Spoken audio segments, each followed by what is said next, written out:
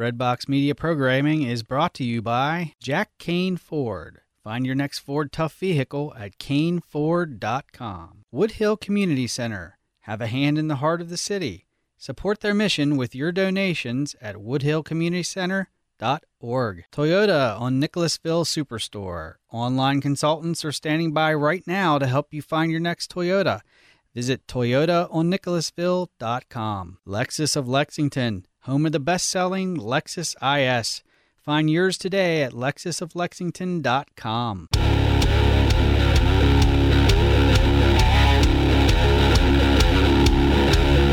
You're listening to Chicken and on Finance.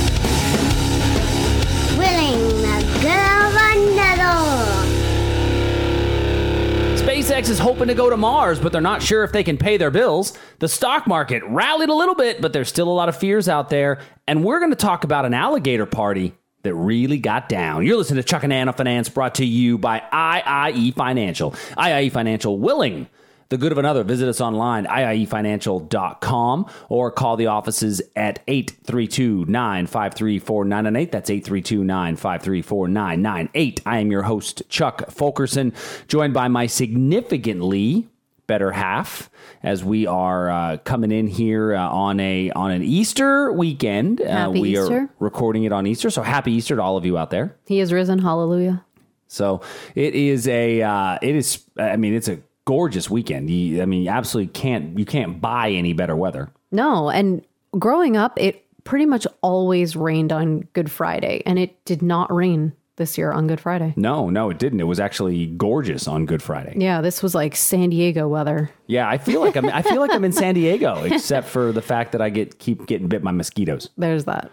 Except that I may get the Zika virus here and again. So yeah, this was quite a fun weekend. We got some time to relax. We got a little bit of rain in our area. We live in the Houston area, as most of our listeners know, and we got a little bit of rain. And last year during Harvey, we got some tremendous flooding. And I think it was last week on Thursday night, we got about 5 inches of rain, and all of a sudden, here comes the water.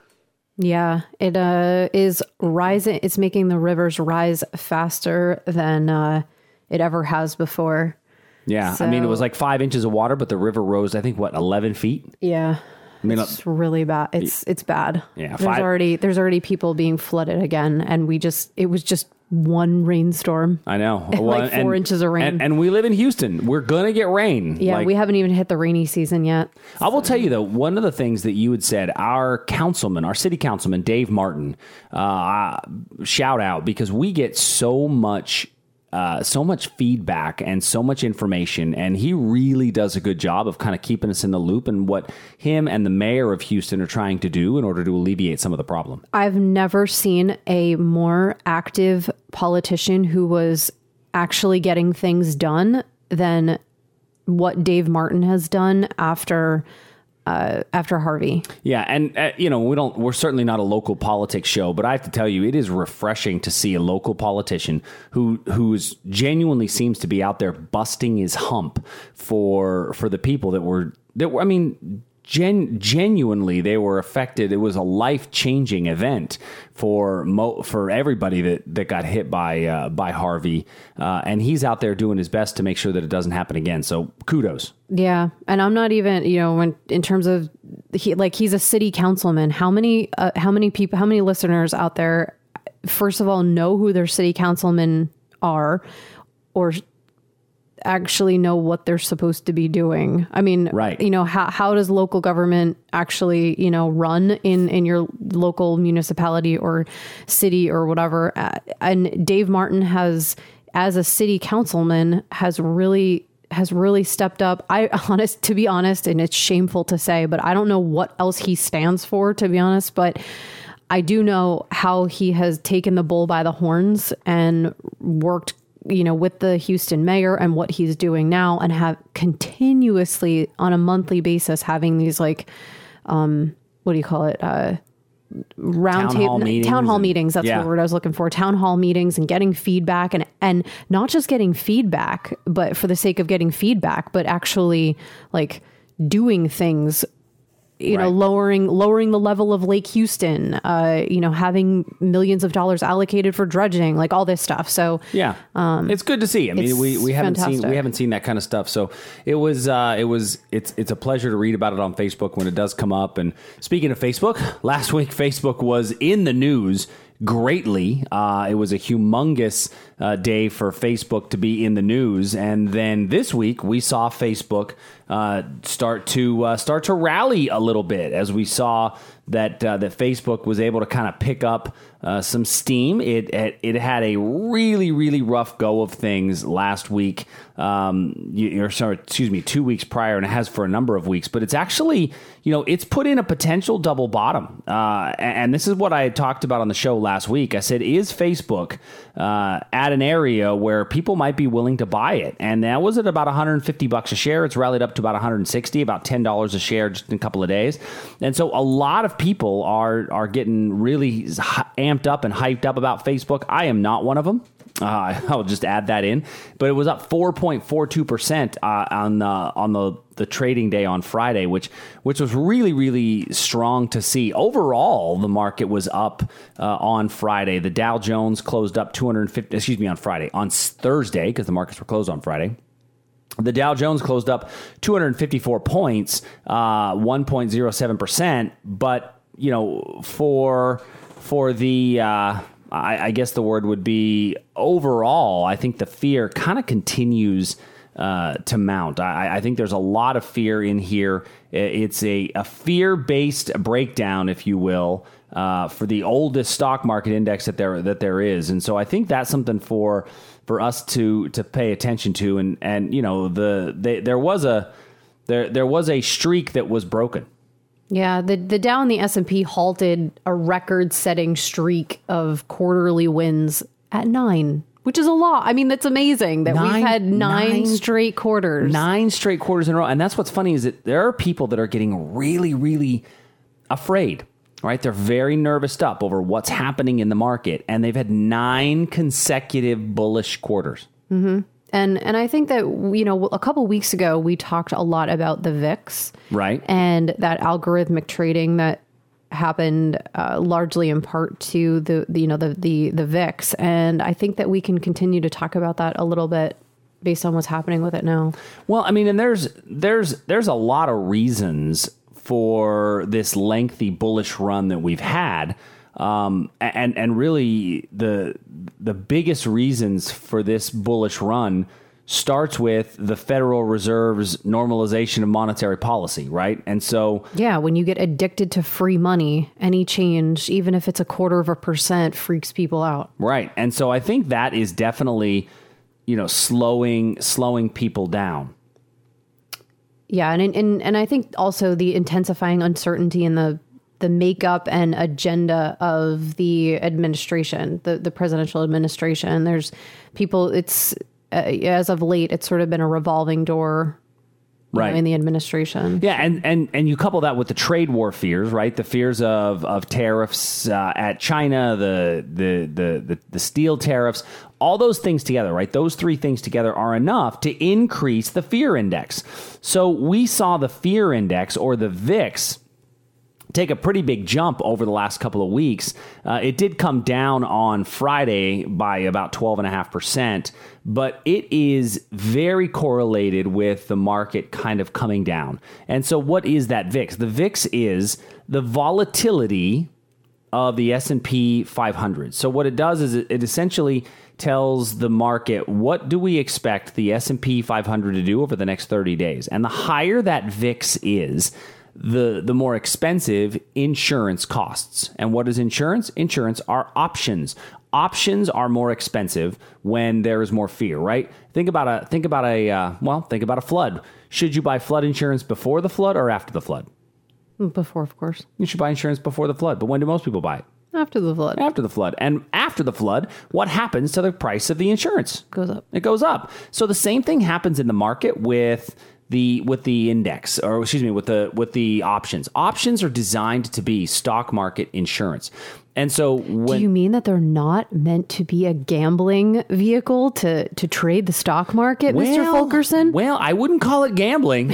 I wouldn't call it gambling. That's where a lot of yeah inexperienced traders blow up their accounts, though. It is. Traders and even regular, investors, they'll say, hey, what do I took a little course on these options things. I'm going to go try this out, man, we love you guys. Because what happens is those guys don't really know the proper way to do it. But what those options are designed to be, they're designed to be insurance policies against stock. They're hedging tools. And so if you think about the nature of insurance, the longer term insurance that you buy, the more expensive it's going to be out of pocket up front, but the cheaper it's going to be long term, like on a month to month or a day to day basis. Well, when you look at the VIX, and the VIX, the volatility index, has risen, what that does is that's a major price indicator of the options. And so if the VIX is going up, that means that your insurance costs are rising. Well, if your insurance costs rise too high, nobody's going to buy the insurance. And so then you might see a little bit of a pullback in the VIX, but the pullback in the VIX happens when the market goes up. So a really good indicator of market movement, a good confirming tool of market movement, is to take a look overall at the VIX. Now, I will give you a quick heads up about that VIX, that volatility index. The VIX itself rose while the market was still going up at the end of January. And when the VIX goes up while the market's going up, that's a strong indication of overall weakness. So I'll give you an example. From February the 4th until February the 29th, the VIX went from 9 to about 14. Now, that doesn't sound like a lot. Oh, it went up 5. Well, 9 to 14 is about a 40% increase in the VIX. And a 40% increase in the VIX should have given people a little bit of, hey, what's happening here? And then, oh, by the way, by February the 5th, that VIX was up at 50. So it went from 9 to 14 while the market was still going up, and then it went to 50 in about 3 days. So in about 3 days, it went as high as 50. Now it's sitting at about 20 as of when we're recording. The VIX is sitting at about 20, and that's down obviously significantly from the 50 point. But fear is higher now than it has been in a really, really long time. Now, I will tell you, we had one of these spikes in the VIX back in 2015. We had a big spike up in the VIX that scared a lot of people, and eventually the market just kind of settled back down, came back down. But overall, knowing where that VIX is going to be is an important part to how you're going to play your investing plan over time. So let's turn our attention to our news. We love to do a segment every week about the news and what's happening in the news, and we always start the news the right way. But is news really news anymore, or is news activism? Oh, well, if you ask high school students, they would tell you that news is activism. Yeah, that's a funny, well, not a funny story, but tell that story, because I don't know if a lot of people heard that, and I'd like to kind of get your impact, your opinion on that before we dive into our news stories. On my Twitter feed, there was a clip from an interview with one of the Parkland students. And they were asking her how she felt about how things were, how opinions were getting out to the public and attention was being paid to, that very, very serious shooting situation. And something she said was quite alarming to me. And she said, "We are so happy that we're on the news because journalism is activism." Yeah, see, I have a problem with that. Holy moly, like this is the reason why we're watching journalism just completely crumble before our eyes. I don't... The concept of journalistic integrity in my mind doesn't even exist anymore. No. And I think really over the last decade, right, is it just began to completely crumble. Well, it's not. Well, I shouldn't say began. It accelerated its demise. Well, and it's not just television. A lot of people blame it on television, right? And by the way, I am news agnostic. I don't care if you like Fox. I don't care if you like MSNBC. I don't care if you like CNN. I don't care if you like RTN. I don't care what you like. I hate it all. And because all of them are designed to kind of push their own agenda. But it's not just TV news either. I mean, there is the far left reaching typically the reporting of the New York Times and the New York Post versus the far right reachings of I can't even think of one, frankly, because I don't know if there are any newspapers that are leaning to the right. But my point is that there's no just where do I get the news? Where do I just get the information without having an unbiased side? And I find that to be an interesting thing. That's one of the things I do like about investing, is that investing, if you turn the news off, the only truth is the truth that happens through price. Price is truth in a market. If a market believes that something is overvalued and overpriced, it's going to go down. If it believes that it's undervalued and underpriced, it's going to go up. And so when the only truth is price, if you can follow that, it's going to give you a little bit of an edge. Yeah, I agree with that. And of course, we're talking just when it comes to investing. Speaking of truth. Yeah. That's truth with a small t. Yeah, that's a small t. That's definitely a small t. A small t truth. Yeah, there are big T truths. Big T truths. Small t truth. He is risen. Yeah. Hallelujah. But so when we look at some news, there is one, though, that was a completely true news story that we're going to pull out today. This is the best news of the weird. Weird. That you have ever pulled out. Well, so you know how people have gender reveal parties? They have gender reveal parties. Like you cut into a cake, and if the inside of the cake is blue, it's a boy, and if it's pink, it's a girl, right? Yeah. You know, when I had my gender reveal party, do you remember ours? Yeah, it's called birth. It's when I pushed out the 10-pound watermelon after 23 and a half hours of labor. Yes. That was my gender reveal. Our gender reveal party is called birth. Let's check the plumbing. Oh, look. I see there's an extra pipe. It's a boy. Yeah. We checked the plumbing. So there was a gender reveal party, and this is a story from the Huffington Post, and we'll put a link to this in our Twitter feed. Oh, yes, we will. And this came from the great state of Louisiana. The great state of Louisiana. Now, in the great state of Louisiana, I'm going to read you the title of the article, and then I'm going to read you the subtitle, because there's a subtitle. It says, "Man uses live alligator for his baby's gender reveal party." Subtitle, "What could possibly go wrong?" I couldn't even believe that this was a real story until I watched the video. So this was a video posted by the grandmother-to-be, Melody Kleibert, posted on Facebook. And Mike Kleibert, who is an alligator wrangler and trainer, and he runs Kleibert's Turtle and Alligator Farm in Hammond, Louisiana. So that at least we know it's a trained gator wrangler, but it's just odd to see a gator on a lawn. And there's a full video of this. And Mike the Gator King grabbed a 12-year-old who falls on the ground and almost becomes lunch. Yeah. Mike the Gator King, with children around him, grabs a gator's face and gently, now by the way, it's obvious he knows what he's doing. No one should try to do this. He puts a watermelon into the gator's face. And what do you think the gator does? Chomp down on the watermelon. And it's blue! It's blue! We're having a boy. Having a boy. So the greatest gender reveal party of all time is when a gator chomps down on a watermelon, and somehow they got a blue watermelon. I don't know how they did that. Maybe they pumped it full of dye. You think? No, I think maybe that they actually grow blue watermelons. All right? It's Louisiana. You never know. Now, they said that they are a big part of our family, so why not incorporate them into the reveal? And as he's doing this, I mean, this is clearly in like a rural, not rural, I'm sorry, a suburban community, right? You can see houses and cars around. Yeah, oh, there it is. In the article, they drilled a hole in it and added some Jell-O. Oh, well, that would work. That's there you go. Nice. Mm-hmm. So now the gator is 61 years old. That was in here. A 61-year-old gator that his grandfather hatched in 1957. Her name is Sally.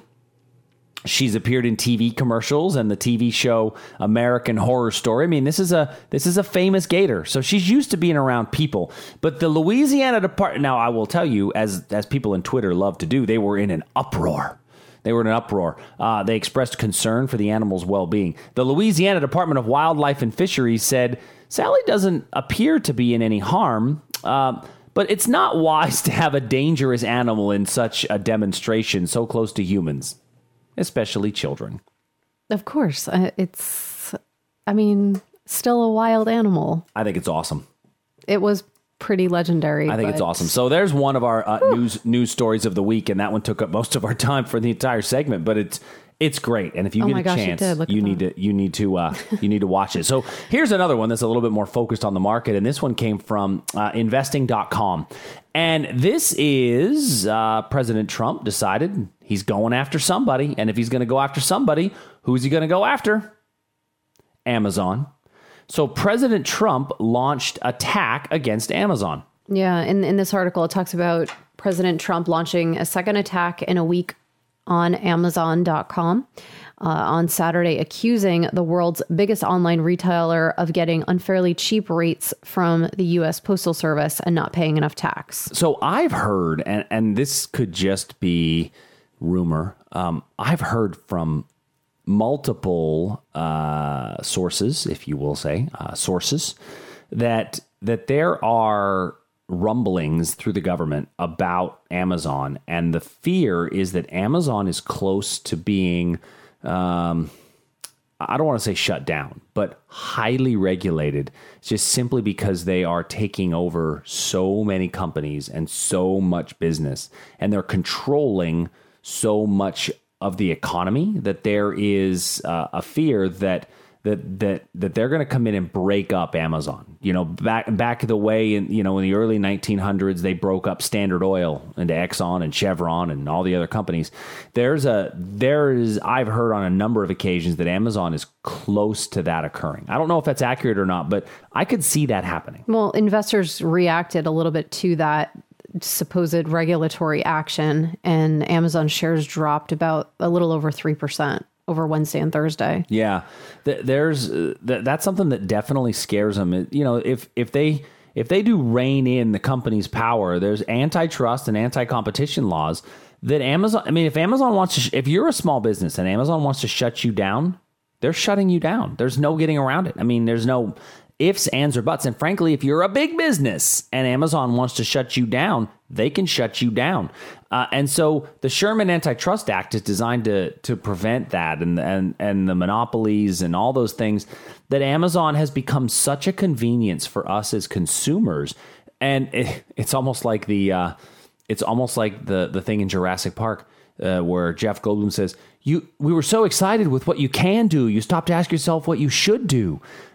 Should Amazon be as big as it is? And we just went to last weekend, we went to the G.K. Chesterton conference, right? Right. And during one of the talks, when he was talking about G.K. Chesterton's economic theories, he was saying how important it is. And I think it really is very important for all of us to make conscious decisions about where we're putting our dollars.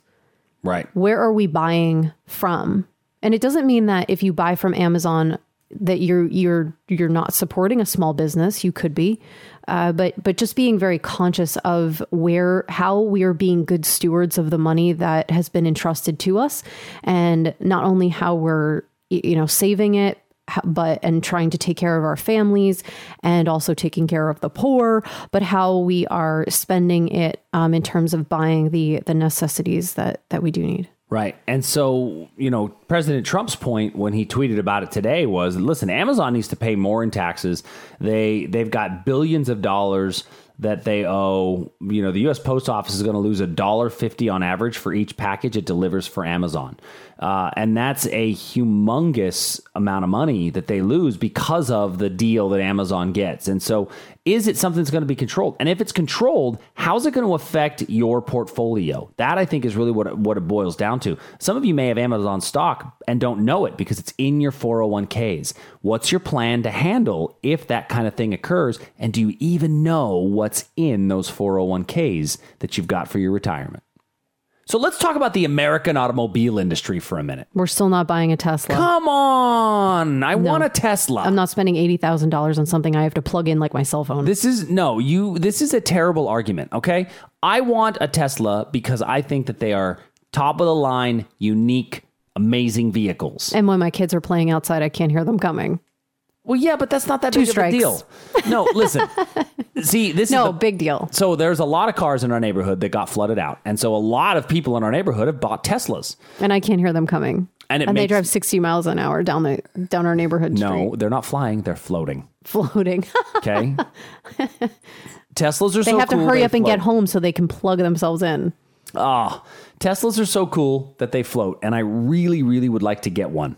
So Teslas have a number of different models, right? So when you go to the Tesla website, if you decide you'd like to go get a Tesla, there are a number of different choices that you have. You have the Model X, which is the SUV version of the Tesla. The Model S, which is the foundation one that they have, and I love the Model S. It's got everything kind of cool about it. But the newest one is the Model 3.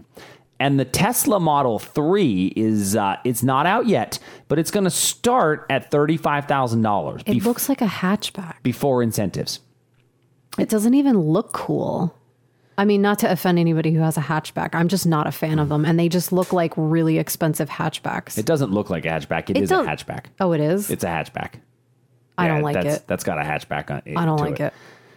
No? Not a fan. Well, I will tell you, I am not a huge fan of the Model 3. It looks like a ladybug. Well, what it looks like is that they chopped off the end of it. Like like somebody came down. I'm done. Like, as an engineer, I'm like, I'm just done designing. I want to go home for dinner. So I'm just going to lop off the back of the car. That's what it looks like. I don't like it. I'm going to cut the back off. I would not have approved that design.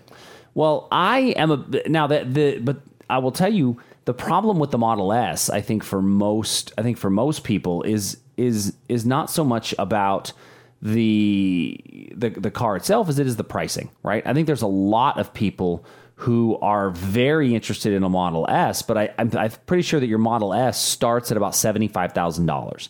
And so with the Model S starting at $75,000 and the Model X starting a bit higher, I think the Model X starts at about $95,000.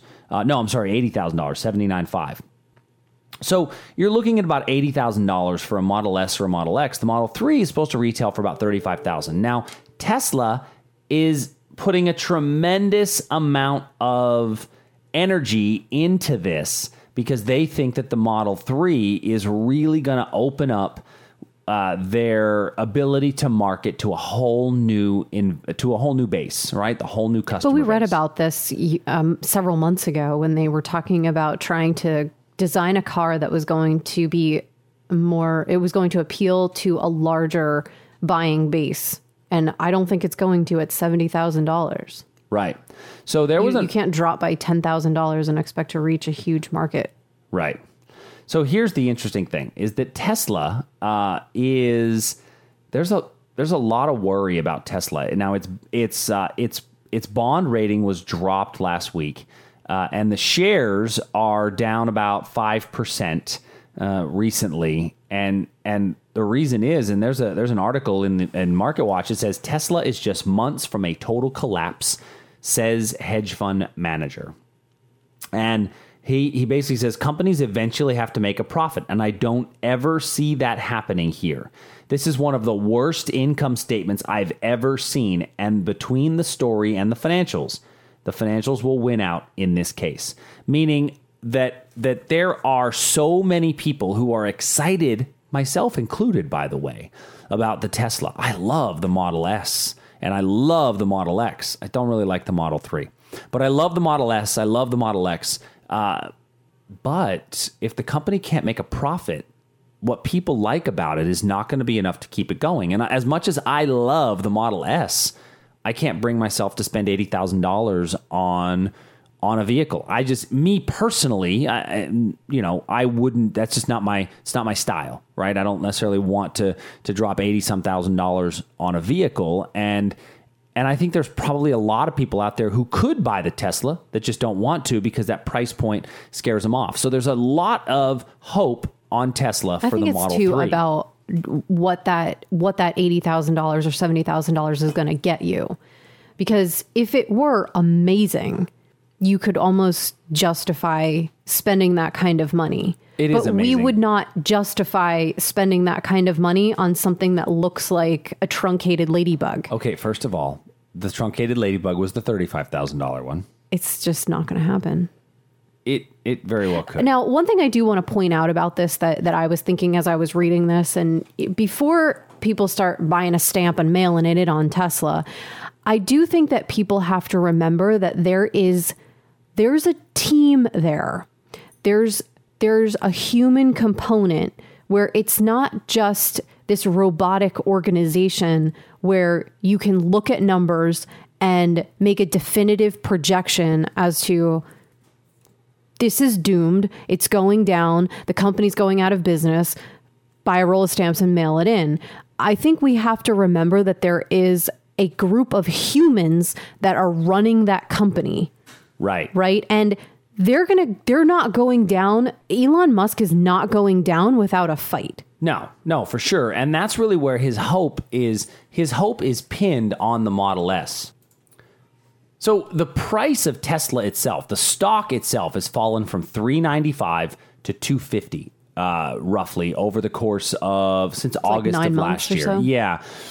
But this, I think, is a story of the fundamentals. And this is where, we always have an education segment. I think that the education segment we want to talk about here is just understanding why fundamentals matter. Fundamentals are the company's balance sheet. It's the money that the company is making or losing each quarter. And if we look at Tesla, the last quarterly earnings, it lost $3.04 a share. The quarterly earnings before that, it lost $2.92 a share. The two quarterly earnings before that, it lost $1.33 a share, and the one before that, it lost 69 cents a share. So what does this tell me? Well, this tells me that it's losing money, but it's losing money faster than it ever has before. Tesla has lost money every quarter but one for the past 13 quarters. So they're 12 for 13 in losing money. But I'm going to read off going all the way back. So there's 13 quarters to read off. And I want you to note here. These are all losing money. 36 cents, 48 cents, 58 cents, 87 cents, 57 cents, $1.06. So they lost 1, 2, 3, 4, 5, 6 quarters in a row. And then they made a 71 cent per share profit. Now, in that 71 cent per share profit, the stock went from 177 to 285 in that period. It then, here's the next 4 quarters and next 5 quarters in a row. 69 cents losing. Then $1.33 losing. $1.33 losing.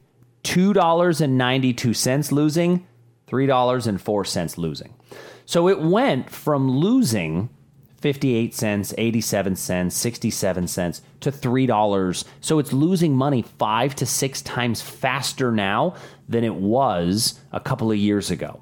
And so what that tells me is that Tesla is bleeding cash trying to get this Model S to kick off. And in my mind, this Model S is their last hope. And if this Model S doesn't come through huge in the next 18 months, we're going to see, I think, Tesla be a really, really, really negative opportunity for investors. And it scares me a little bit for those investors that love Tesla and love Elon Musk. I think that's something to pay attention to. Well, and I think that is a lesson not only in looking at the fundamentals and the truth with a small t about the price charts, but it's also a lesson in not using your emotional IQ in order to make investing decisions. Right.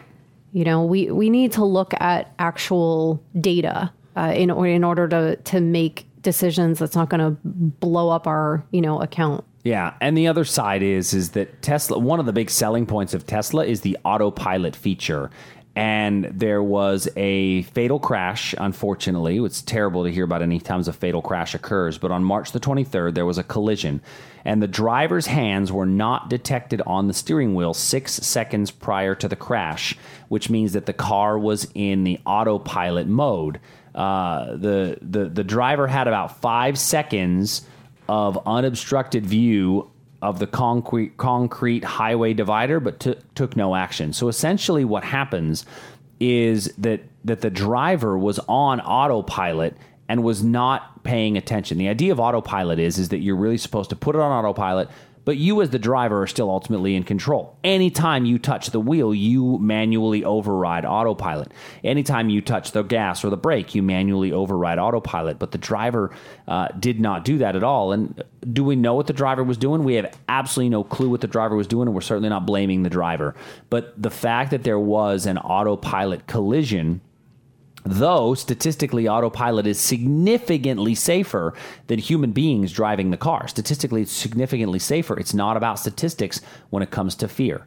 And when it comes to fear, there's this kind of a thing is going to scare away not only buyers of Tesla, not only investors of Tesla, but maybe more important for the long term of Tesla is that it will scare away the fund managers, the hedge fund investors, and the people that have all the money that would make the decisions on what this is going to do. So if I'm an individual investor, I'm really looking twice before I put my money into something that has very, very weak fundamental backing. So let's peel the onion back a little bit on fundamentals. And I think that helps, especially as we're heading into this time of year, because this time of year is one of those things. It's a season. And what season is it? Earnings season. I was going to say spring, actually. Well, I was thinking in terms of quarters. Yeah, you're right. It's earnings season. But I will tell you, spring is a lot more fun. And it is also the Easter season. Yeah, it's the Easter season. It's the spring season. It's I don't believe we haven't talked about this. It's baseball season. It is. The Pirates opened up with a win. That's right. Against the Little Sisters of the Poor. Easy on my buccos, okay? We can't make fun of the disenfranchised Pirates fans, okay? Well, you know what they do. They have these, I don't even follow it as closely as you do, but you can see they groom these players and then they don't want to pay them and they trade them away. And they're fantastic players. It kills me, man. It kills me. But they won the first game of the season 13-10. A real pitching duel there. A barnstormer, as they say. No, but it is my favorite time of the year. I will tell you, there was a time in my life, and I don't know, right as we first got married, I went to opening day like 6 years in a row. Mm-hmm. And then we had babies. Pittsburgh Pirates opening day like 6 years in a row. And do you know how many times they won in those 6 years? And you got sunburned every single time. Every year I got sunburned. And do you know how many times they won in the entire 6-year span that I went to Pittsburgh Pirate opening day? I can't say I remember. 0. I'm pretty sure that it was 0. I'm shocked. Rough. I'm going to die of not surprised. I'm going to have a heart attack and die of not surprised. Name that movie. Aladdin. Yep. Old school. We'll pull it out of the archives. Yeah. We set up that was so fun last night, setting up the projector. That's what spring does. And the big screen outside and pop some popcorn and watched a movie outside with the boys. Yeah. We watched Aladdin. They picked Aladdin. So, but baseball season, spring season, Easter season, those are all key. But I think a lot of people care about earnings season. So I think when we dive into earnings season, that, in real estate, I've said this before on the show, but in real estate, it's location. In the market, it's earnings, and everything comes back to what's going to happen as far as the earnings calendar goes. And people look at the earnings calendar to tell them when a stock is going to announce earnings and what those earnings might look like. So a lot of our big name companies, they have earnings coming soon. Like, for example, we spent a lot of time this week talking about Tesla. Tesla's next earnings report is on May the 2nd. So, Tesla now, they've had negative earnings for the last 5 quarters. What's going to happen on May the 2nd? Well, Apple has earnings coming up on May the 1st. So you've got earnings for Apple on May the 1st. You've got earnings for Tesla on May the 2nd. You've got earnings for Facebook also coming right around that time on May the 2nd. So that's really the sweet spot, if you will, for earnings season, is that first week of May. And this is an important earnings season. This is typically considered the most important earnings season of the year because this is the earnings season that reports what happened in last year's fourth quarter for the most part. Yeah, where people were buying for the Christmas and holiday seasons. Yeah, I mean the initial holiday numbers come in, but what earnings is, a great way to think about earnings, there's two things to consider when you look at a fundamentally strong stock. It's revenue growth and earnings growth. So think about this for a minute. Can a company grow earnings but have reduced revenue? Right? Can a company grow earnings but have reduced revenue? Absolutely they can. How can you grow earnings but have reduced revenue? Well, you have better you more efficiently use the capital that you have on hand. So, for example, you're a retail company. Retail companies, yes, they're measured on earnings, but they're also measured on year over year same store sales growth. Try saying that 5 times fast. And year over year same store sales growth is. And she sells seashells by the seashore. I know. I really have to work hard to get that one out. Year over year same store sales growth. Boom. It's an important thing to look at because this tells me the revenue that is coming in the door. Earnings tells me what's coming back out the other side. So a company like Tesla that has negative earnings, there's a lot of people betting on the R&D because Wall Street is okay if you're not making as much out of your revenue so long as the money that you are sending out is going to R&D to eventually have growth. Where Wall Street starts to get worried is when you're not putting money back into the business to increase that revenue and you're not giving out some sort of a dividend yield.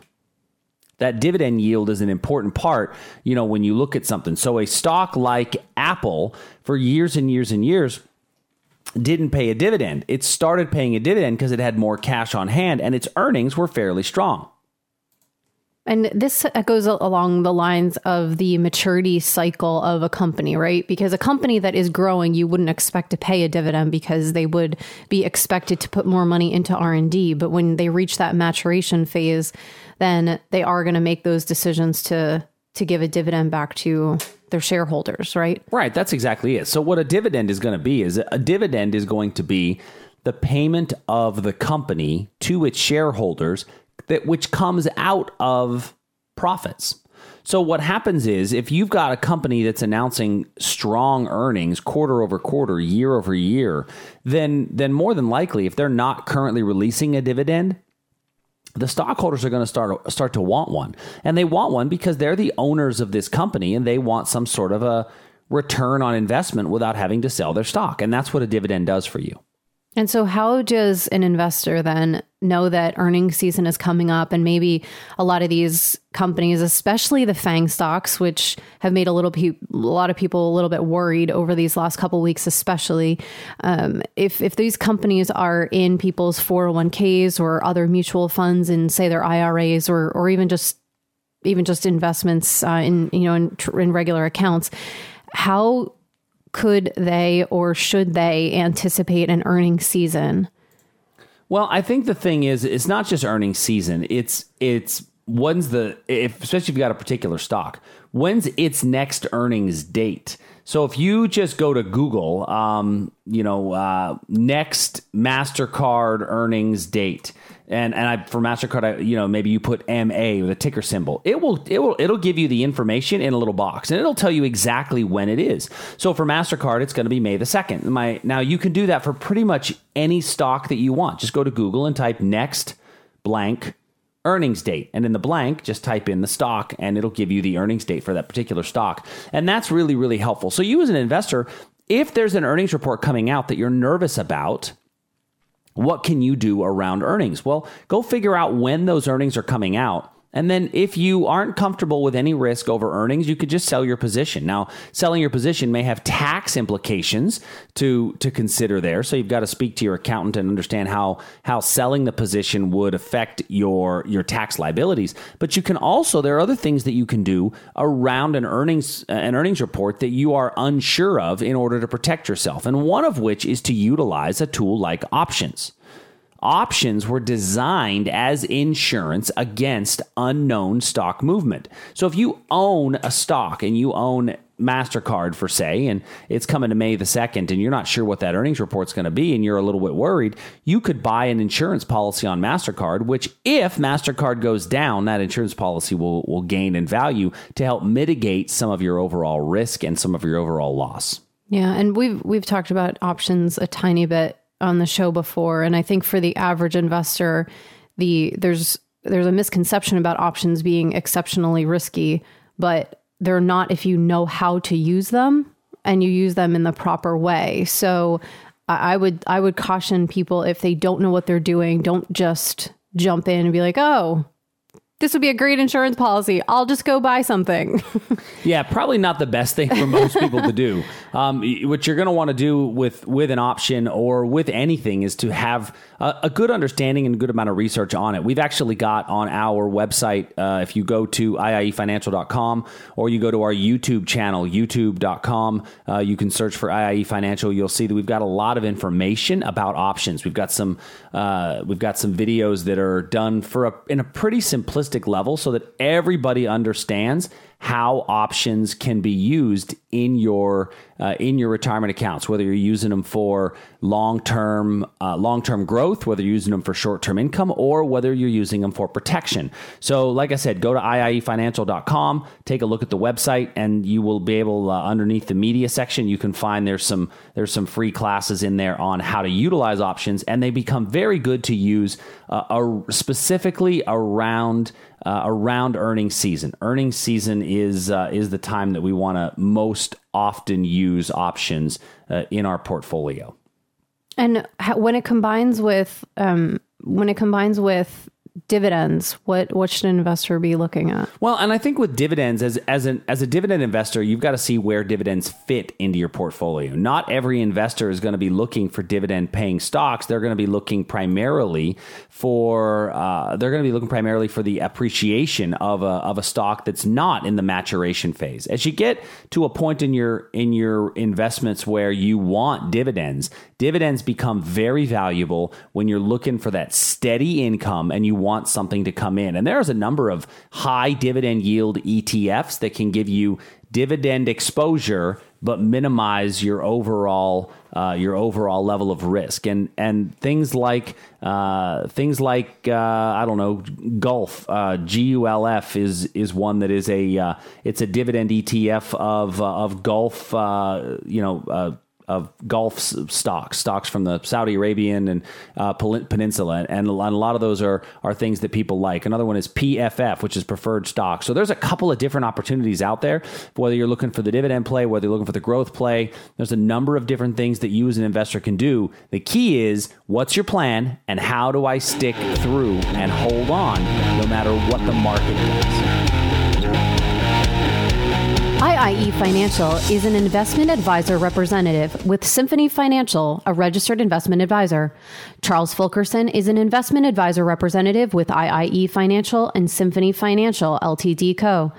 Annie Fulkerson is not registered nor affiliated with Symphony Financial. Opinions expressed on this program do not necessarily reflect those of Symphony Financial. The topics discussed and opinions given are not intended to address the specific needs of any listener. IIE Financial does not offer legal or tax advice.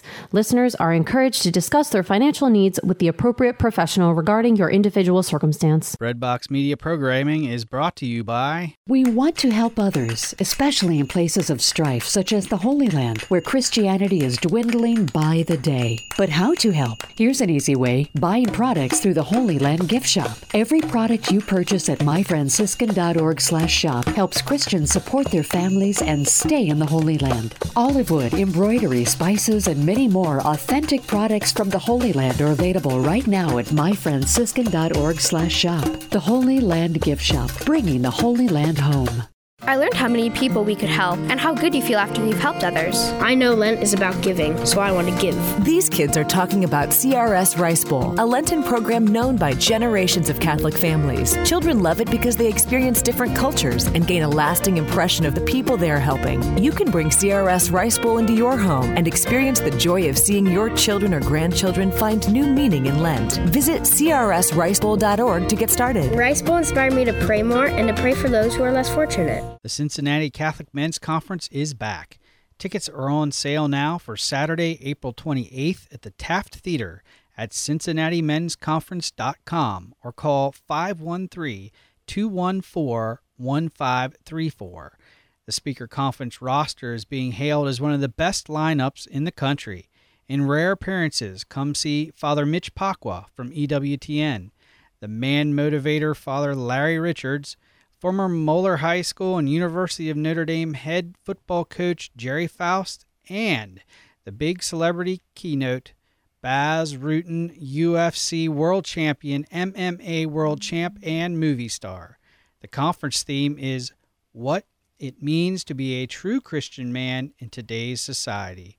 Don't miss the incredible day of motivation, spiritual benefit, and fellowship with men from all walks of life. Get tickets now at CincinnatiMen'sConference.com or call 513-214-1534.